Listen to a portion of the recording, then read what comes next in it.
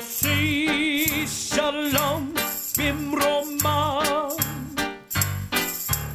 הוא יוסי שלום עלינו ועל כל ישראל. Good morning and welcome to Jewish Faith and Jewish Facts. I'm Rabbi Stephen Gart. The Akedah, or the binding of Isaac, found in Genesis 22, is the Torah portion that most people relate with Rosh Hashanah, the Jewish New Year. Though Isaac is the one who is bound, the story is referred to as a test of Abraham. Reference to this story, this biblical story, appears throughout the Rosh Hashanah liturgy. Even the shofar ram's horn blown on the holiday is said to be a reminder of the Akedah and how Isaac was spared. Though the story itself is quite troubling, it does contain a message of hope for Rosh Hashanah. In the liturgy, we ask God to remember us for life. The binding of Isaac concludes with his life being spared, and he too is remembered for life. Abraham's devotion results in hope for life. Now, it should be noted that this entire chapter is the traditional reading for the second day of Rosh Hashanah, as traditional Jews observe 2 days of Rosh Hashanah outside of the land of Israel. And in most Reform congregations, this Torah portion, Genesis 22, 1 through 18, is read on the first day. I want to read these 18 verses to you and then chat about it, because Rosh Hashanah, which has just been observed this year, is, of course, focused on the themes of the Akedah. So let me share the entire Torah portion with you. Genesis 22, verse 1. Sometime afterward, God put Abraham to the test. He said to him, Abraham. He answered, Hineni, here I am. And God said, take your son, your favored one, Isaac, whom you love, and go to the land of Moriah and offer him there as a burnt offering on one of the heights, which I point out to you. So early next morning, Abraham saddled his donkey and took with him 2 of his servants and his son Isaac. He split the wood for the burnt offering, and he set it out for the place which God had told him. On the third day, Abraham looked up and saw the place from afar. Then Abraham said to his servants, you stay here with the donkey. The boy and I will go up there, and we will worship, and we will return to you. Abraham took the wood for the burnt offering, put it on his son Isaac. He himself took the firestone and knife. The two walked off together. Then Isaac said to his father Abraham, Father. And he answered, yes, my son. And he said, here are the firestone and the wood, but where is the sheep for the burnt offering? Abraham said to Isaac, God will see to the sheep for his burnt offering, my son. And the 2 of them walked off together. They arrived at the place of which God had told them. Abraham built an altar there. He laid out the wood. He bound his son Isaac. He laid him on the altar on top of the wood. Abraham picked up the knife to slay his son. Then an angel of God called to him from Abraham. Called to him from heaven, Abraham, Abraham. He answered, Hineni, here I am.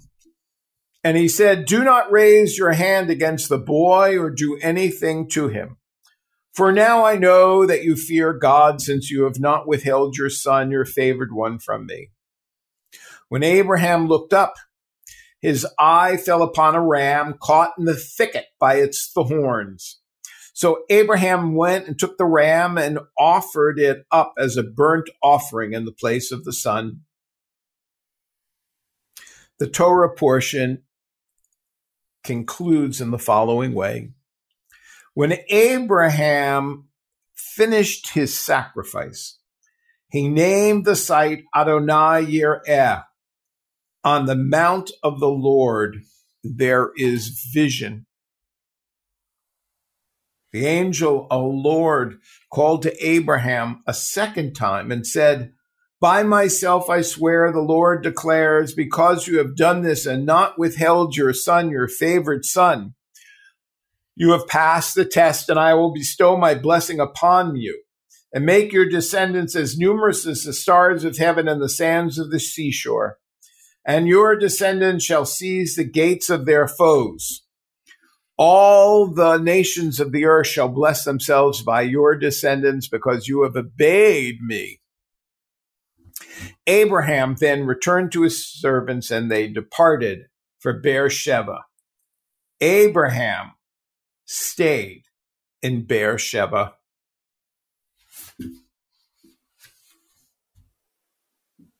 Each year, we hear this Torah portion read, and we struggle with the psychological impact and the personal ethics of the story. How could a father do such a thing? What did Isaac feel? What did Abraham feel? What did Sarah, wife and mother, feel? What did God feel? And what did the ram feel? Often, we discuss these issues as synagogue or a family therapy workshop. We take up the story as if it were a vignette in a modern novel, and that its point is to give us insight into the human psyche. We are often revolted by the thought of a father who even contemplates sacrificing his son. In our struggle with the text, we turn the plain meaning of the story on its head.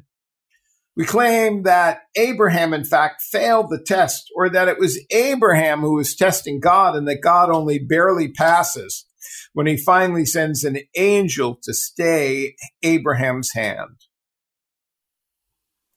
All over the world, non-traditional congregations take a similar approach. And indeed, critical approaches to this story have been in vogue since at least the middle of the 19th century. But the story of the Akedah, the story of the binding of Isaac, is not part of a modern novel concerned primarily with individual characters. And though it has strong psychological motif, this story is not primarily a psychodrama. Rather, it is a mythic morality tale designed by its authors to instruct future generations. So, this morning, on this show, let us take a few moments to look at the plain message of the story, the one that has been the normative interpretation of this text for most of Jewish history, and let us see if these classic interpretations can still have meaning and lessons for us today. I've already quoted the Torah portion to you, but let me go back to the ending. God's messenger called to Abraham a second time from heaven and said, by myself I swear, says the Lord, because you have done this thing and have not withheld your son, your only son, I will indeed bless you and will make your seed many like the stars of the heavens and like the sands on the shore of the sea. Your seed shall inherit the gate of their enemy, and all the nations of the earth shall enjoy blessing, because you have hearkened to me. Genesis 22, verses 15 through 19.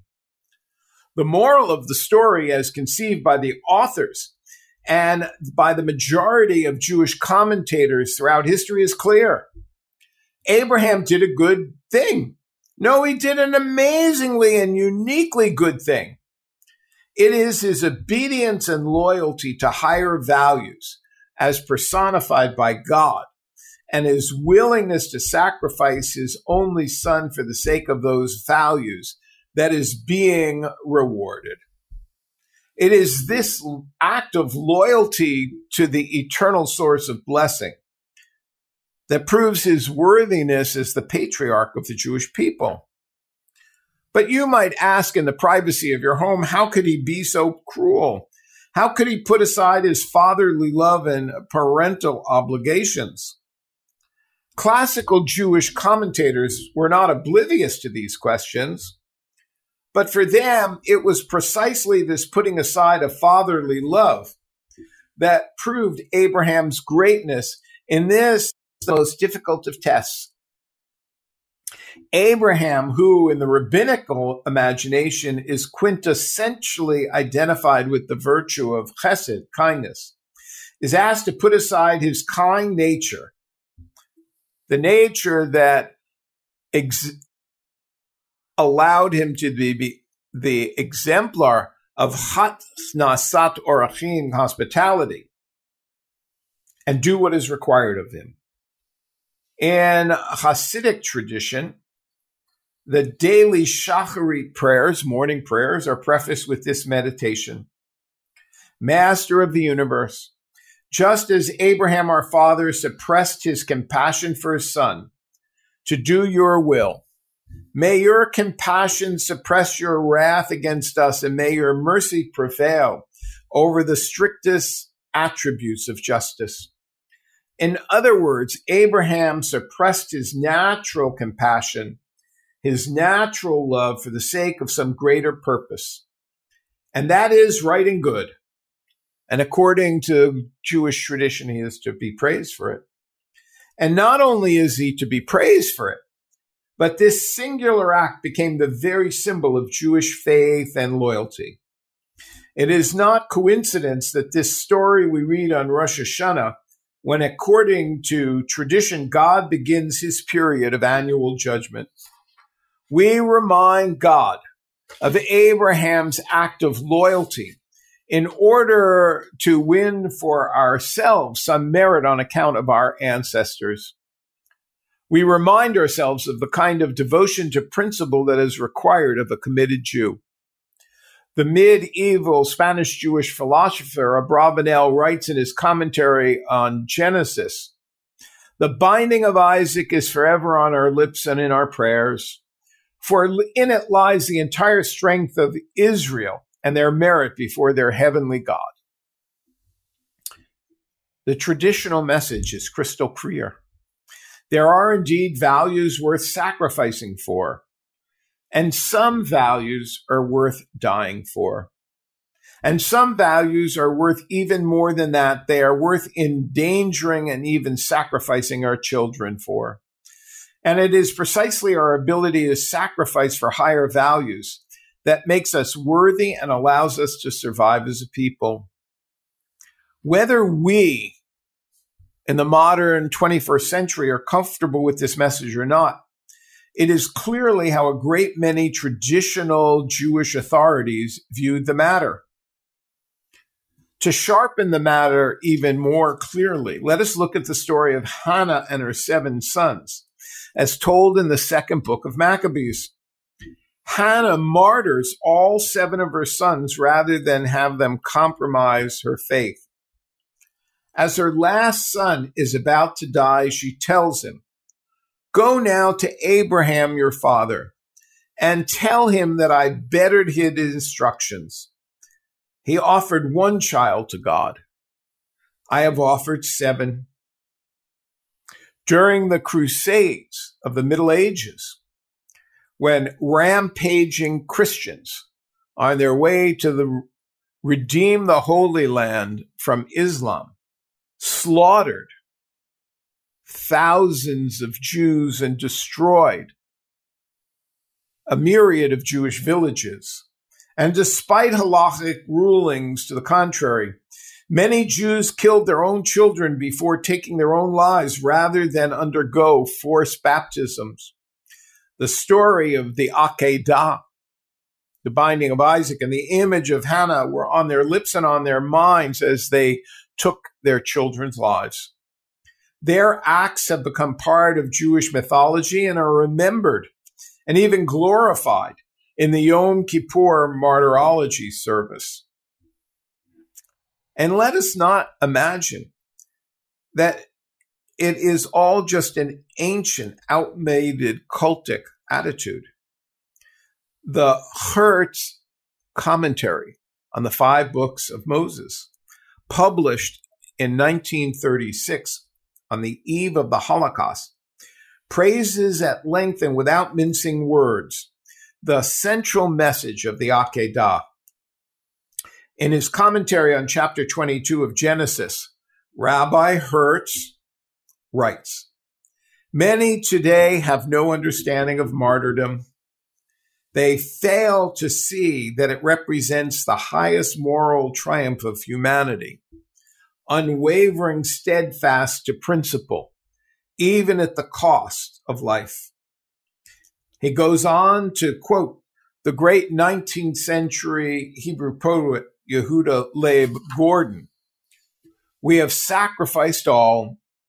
We have given our wealth, our homes, our honors, our land, our health, our lives, like Hannah, her children 7, for the sake of Torah that came down from heaven."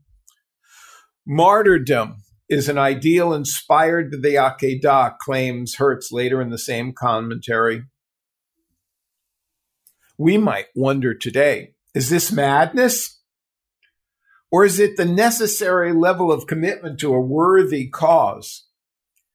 Is there perhaps a direct line from the story of the Akedah to the Jewish settler families in Hebron, who deliberately put their children in the line of fire in order to be loyal to what is for them the higher principle of the sanctity of the land of Israel?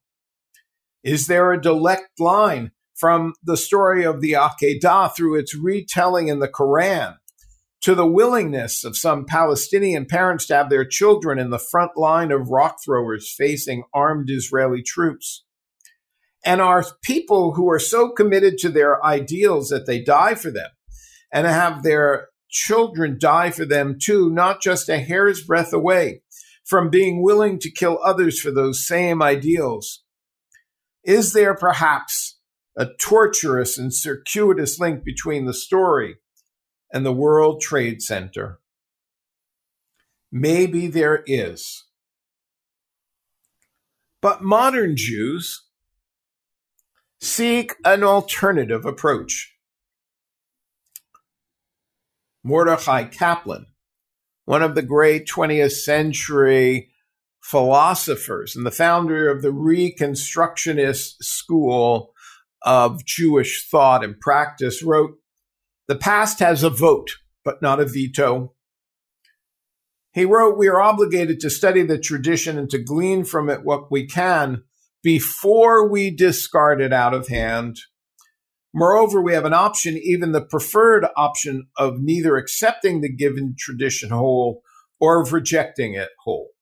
We are called to examine and adapt it, to learn and extract the essence from the traditional form."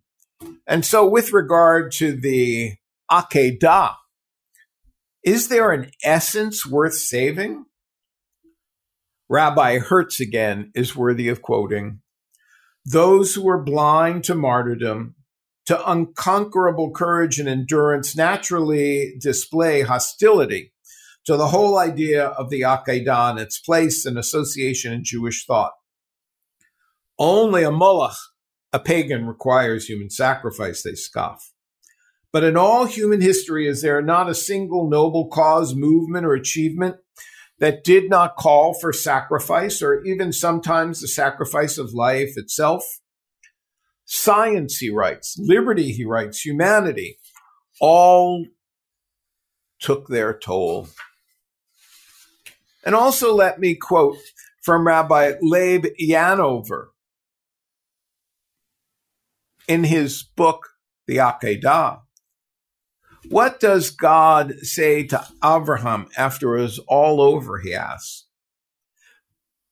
He writes, "God said, because you obeyed me and not withheld your son, I will multiply your descendants." He writes, just as circumcision, symbolically injuring the organ of generation, carries with a promise of fertility, and just as tithing, giving away our hard-earned produce and money, brings a promise of prosperity, so too risking one's progeny for God's sake brings a reward of numerous successful descendants. The social impact of these values cannot be overestimated. This willingness to risk and give up what is dear is the highest expression of society's cultivation of care and loyalty among neighbors. It is as close as society can get to offering a guarantee of personal immortality. In every society, there are principles for which one must be prepared to make a supreme sacrifice. In such circumstances, acting to demonstrate that one may offer their life to the future is proof that societal values matter. We are asked to affirm that it is good and right at times to give up something precious for the sake of the future. The 20th century French philosopher Camus said, "Real generosity consists in giving all to the future." And Rabbi Yanover continues, "For our generation, the most troubling feature in the Akedah is that Abraham does not offer his own life, but Isaac's. Can one make a decision to sacrifice for another? Classical texts suggest that we do this all the time.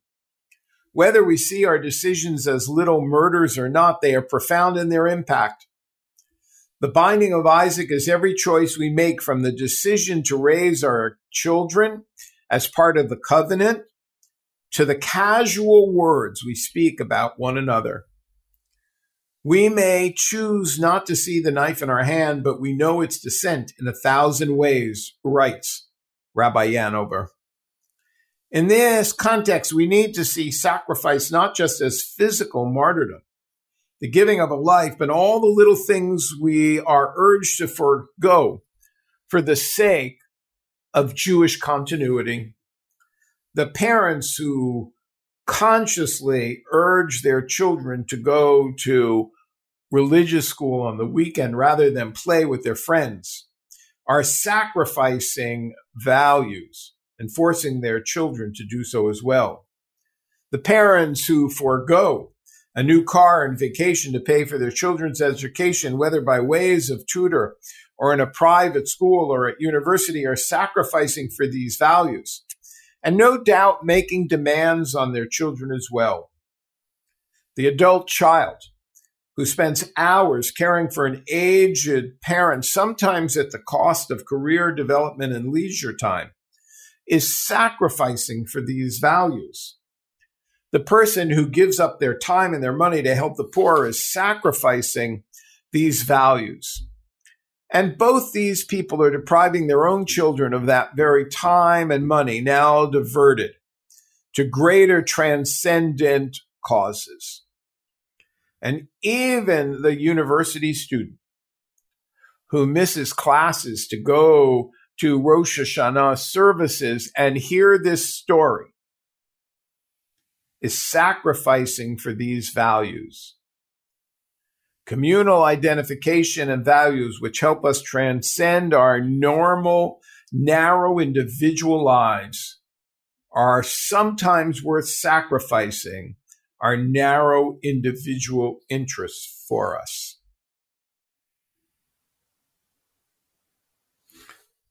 The Akedah speaks to the necessity of being willing to sacrifice for values we hold dear. It speaks to the necessity of risking, or at least coercing our children to follow in our footsteps. The Akedah tells us that some values that are worth sacrificing for us, but does not tell us exactly what these are. How do we ever know when God is speaking to us and when it's just our fears or insecurities and inner demons that we hear? The Akedah tells us that some sacrifices that are necessary, but that others are clearly inappropriate. How do we know? The Akedah suggests that there is a difference between sacrificing something of yourself and sacrificing something of others. How much of our own values can we force upon our children? The Akedah. the essence of the Torah reading on Rosh Hashanah? Is it the story, the model of all subsequent religious-inspired fanaticism? Or is it the model for the formation and survival of any human community that wishes to transmit its values from one generation to the next? For Jewish Faith and Jewish Facts, I'm Rabbi Stephen Garten, and I urge you to read the Akedah in light of those words which I've shared with you this morning, and pursue it from your own tradition. You can hear a podcast of this morning's show on iTunes or on the chri.ca website. I wish you shalom and a good day.